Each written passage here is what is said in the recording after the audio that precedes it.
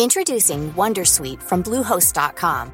Website creation is hard, but now with Bluehost, you can answer a few simple questions about your business and get a unique WordPress website or store right away. From there, you can customize your design, colors, and content. And Bluehost automatically helps you get found in search engines like Google and Bing. From step-by-step guidance to suggested plugins, Bluehost makes WordPress wonderful for everyone. Go to bluehost.com/wondersuite. Are you looking to take your media strategy to the next level and make impact with millions of customers? Walmart Connect harnesses the massive reach of America's #1 retailer. They can help you connect more meaningfully with Walmart's 139 million weekly online and in-store customers to find the right audience for your message. They use Walmart's proprietary customer purchase data to help you precisely target even niche audiences at scale. Visit walmartconnect.com today to see how they can help you find the customers you want at the scale you need. There is a big difference that has happened that I've noticed in the last year, which is I think all of us working in e-commerce, we're used to basically going around with our begging bowls, asking for headcount, asking for marketing investment, asking for resources, asking for people's time. What has changed? The debate about how incremental is e-commerce, the debate about how important, that's over. People are now saying how. So now my inbox and my phone is busy actually managing different requests for the number of people that want to learn more about this space. So now actually we've got the opposite problem, which is how can you educate at scale, but also how can you make more ambassadors in the business to lead the charge and deliver the transformation we all want to see. Welcome to today's episode of Brave Commerce. I'm Rachel Tipograph, the founder and CEO of Micmac. I'm Sarah Hofstetter, president of Profitero. And this is a show that talks about what's relevant in e-commerce for the world's biggest brands.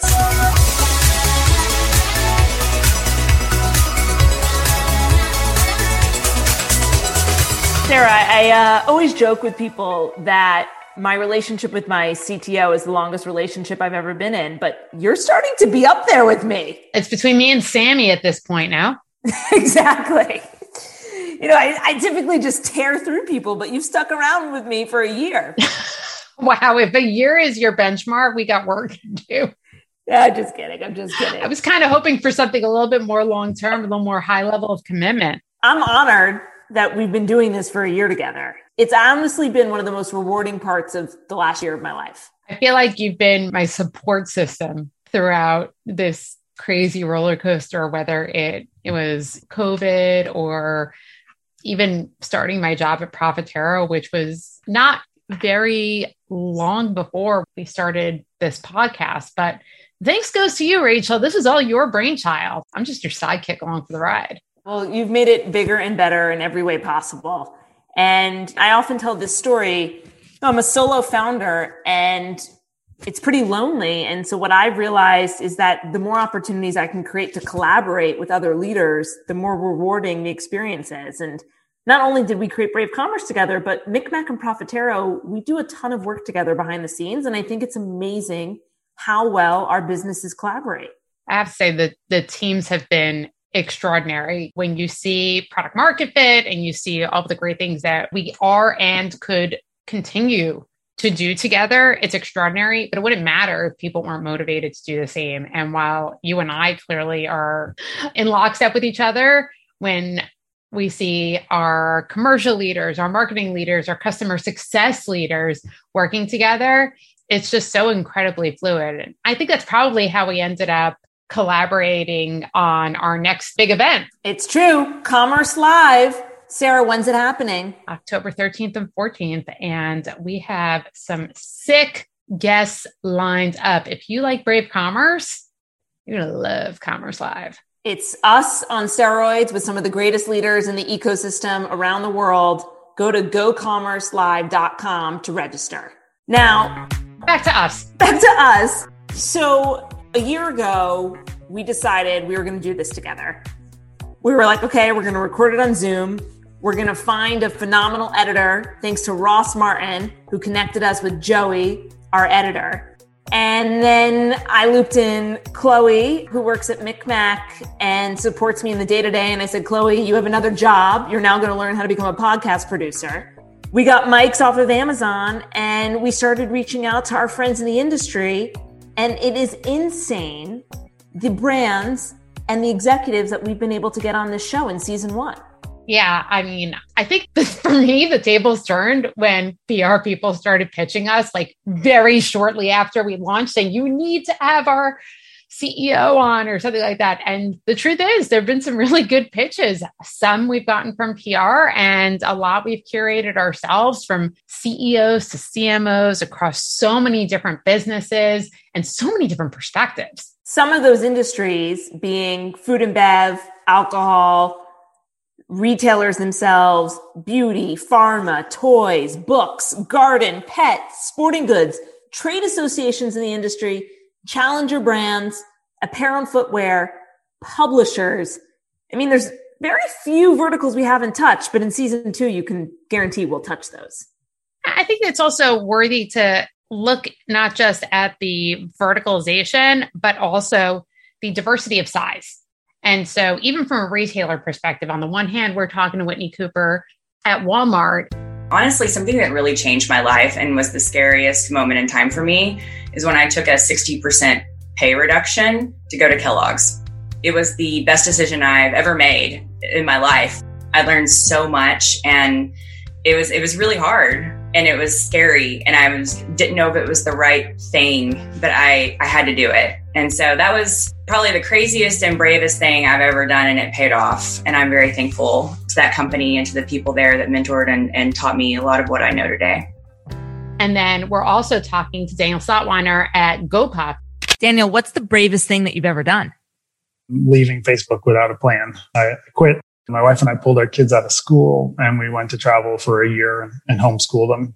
Had we known we were going to run into the pandemic and that 1 year would turn into 2 years, we might not have been so brave, but I guess I'll have to go with that. I don't know how far off their market caps are from each other, but one's been in business a really long time and one a relatively short time. And so hearing how each of those retailers are going to market, the different strategies they're using, their personal stories, that kind of stuff is extremely helpful to our listeners who give us the feedback and tell us what they want to see more of. So I really enjoy having the diversity of size, diversity of verticals, diversity of people. Yeah, the roles. Yes, exactly. The roles are really important because, when we had Debbie, the CEO of Revlon, on, hearing the perspective on commerce and bravery for that matter from the CEO spot, that's a very different perspective than hearing from a practitioner, because the practitioner is always trying to wonder, like,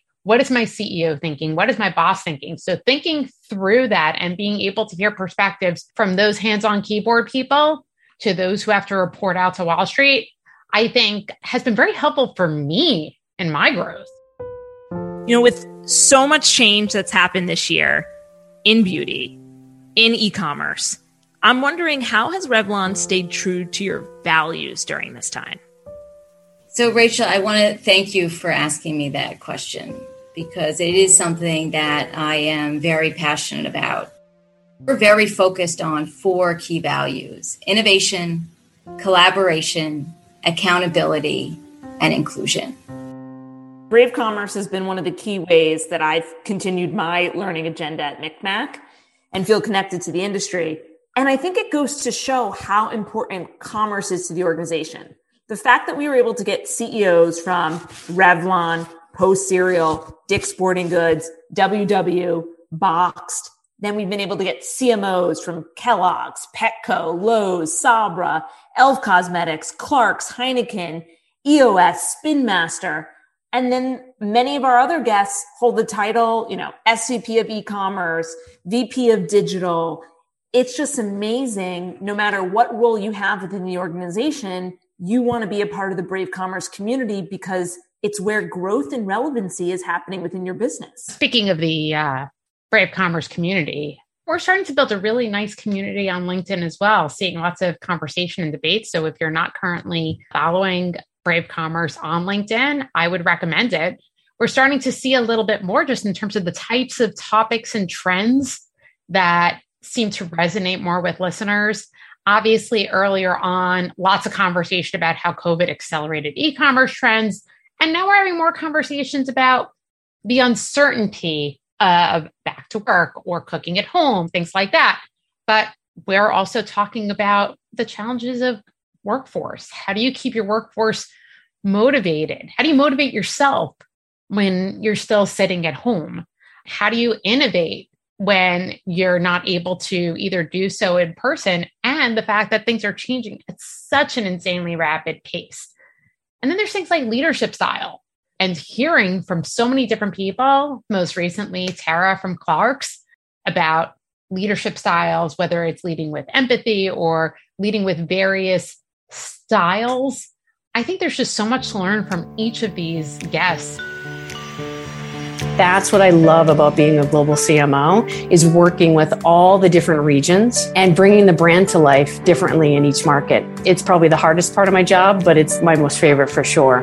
I think for me, setting the teams, the regional teams, giving them the right direction, ensuring they're clear on the brand direction and the initiatives and the marketing approach, and then truly empowering them to own their region. I am not going to know what is best for the team in China, but I am going to know the best from a directional standpoint in which we're going. So I truly try to empower the teams to do that. For those who haven't caught up yet, I think it's a great opportunity to do so. Yeah. On the topic of leadership, one of my favorite episodes was when we had Jason, the CMO of Sabra. He's okay. It was just such a beautiful episode where he told stories about his own forms of stage fright as a leader and how he had to overcome that and the role of public speaking, and tune into that one. That's like mid-season 1. And there was a moment where we were launching Oreo in Italy. There was a national sales meeting. So, this is hundreds of people all coming together. Asked me if I would just say a couple of words, but in Italian. As someone with deep-seated stage fright, you would have thought I would have just said a couple of words. But I really wanted to make an impact. And so I wrote a speech. I had someone translate it into Italian. And then I spent 3 weeks learning how to pronounce the whole thing. I got up there and gave a 15-20-minute presentation about how excited I was to be launching Oreo in Italy in Italian. I think that's by far the bravest thing I've ever done. I still look back and think, why didn't I just take the easy route? It's because you care. Yeah, I think you have to push past your fear, because what's on the other side is so rewarding. Later that night, people were coming up to me and introducing me to their families and giving me a hug and a kiss, and I was received so warmly by that organization. It was so worth the effort to push through the fear, be brave, and go for it. That actually was a great one. I also think the vulnerability element of what people shared in their bravest thing they've ever done, listening to those stories and people demonstrating that willingness to be vulnerable from a leadership perspective, it's one of the most, I think, important things that you can do is to show the vulnerability and show the humanity, and understand that most of the people in these jobs don't just wake up in this leadership position. They probably had to take some really brave risks in order to get there. We had Chloe, our producer, analyze the answers to what's the bravest thing you've ever done. And what she learned is that there were some key themes in season 1. A bunch of people, including Sarah and myself, told stories about love. Other folks told stories about their children, things that they had to overcome as a working parent or issues with their kids. There were a lot of stories about relocating for a career and taking a chance, which makes sense because I think the folks that we get on Brave Commerce are risk takers in their career. Can we just pause on that for a second, just about Jessica Spence moving to Russia? By myself. My husband didn't come with me initially. He joined 5-6 months later, which was smart. I spoke no Russian. I knew literally nobody there beyond the person I was going to work for. And I moved with 4 weeks' notice, thinking this would be interesting. And when I look back, I kind of do remember that some of my friends looked at me at the time and were like, interesting choice. Nobody said, are you insane? But I think they were thinking it. But now when I kind of look back, I'm like, what the hell was I thinking? Unbelievable. The president of Beam Suntory. The woman in charge. The woman who I absolutely adore and admire moved to Russia and taught herself the language in a freaking weekend. It is a different freaking alphabet. It's crazy. Or like Dalu Jackson, who talks about identifying as a person of color and going to Japan with a translator to run Nissan. Like, these stories are amazing. It was the best experience. You talk about learning diversity and humanity and humility. When I take myself and my family and move them there and have to integrate into an international organization that speaks Japanese as a core language that I don't speak. And I had teams in London and Singapore and France and India. And we had to bring all of that together to deliver global scale solutions. I would say it was pretty brave for me, but it was the most rewarding experience in my career. The relocation part, as somebody who lives about a mile from where she grew up, these are the kinds of stories that are just like unfathomable to me, and yet terribly inspiring in a way of saying, okay, well, how do I have to work within the construct of what I have to diversify in my brain as well as the people around me? Yeah. And then, there was a whole other bucket of stories, which I really, really appreciated, around being a leader who identifies as a person of color and all of the challenges that they've had to overcome in their career, but also now the platform that they feel they need to take on to create positive change in this world. And so we heard from Diana Hosling, who, when we interviewed her, she was at Campbell's. Now she's leading e-commerce at Colgate. People who typically look like me aren't the ones that they expect to have the bold ideas and to feel comfortable pushing back and to lead big teams. Just being really comfortable, making a lot of people very uncomfortable and being really good at what I do. That's the bravest thing I've done. Or So-Young King, who's the chief marketing officer of EOS products that went viral on TikTok.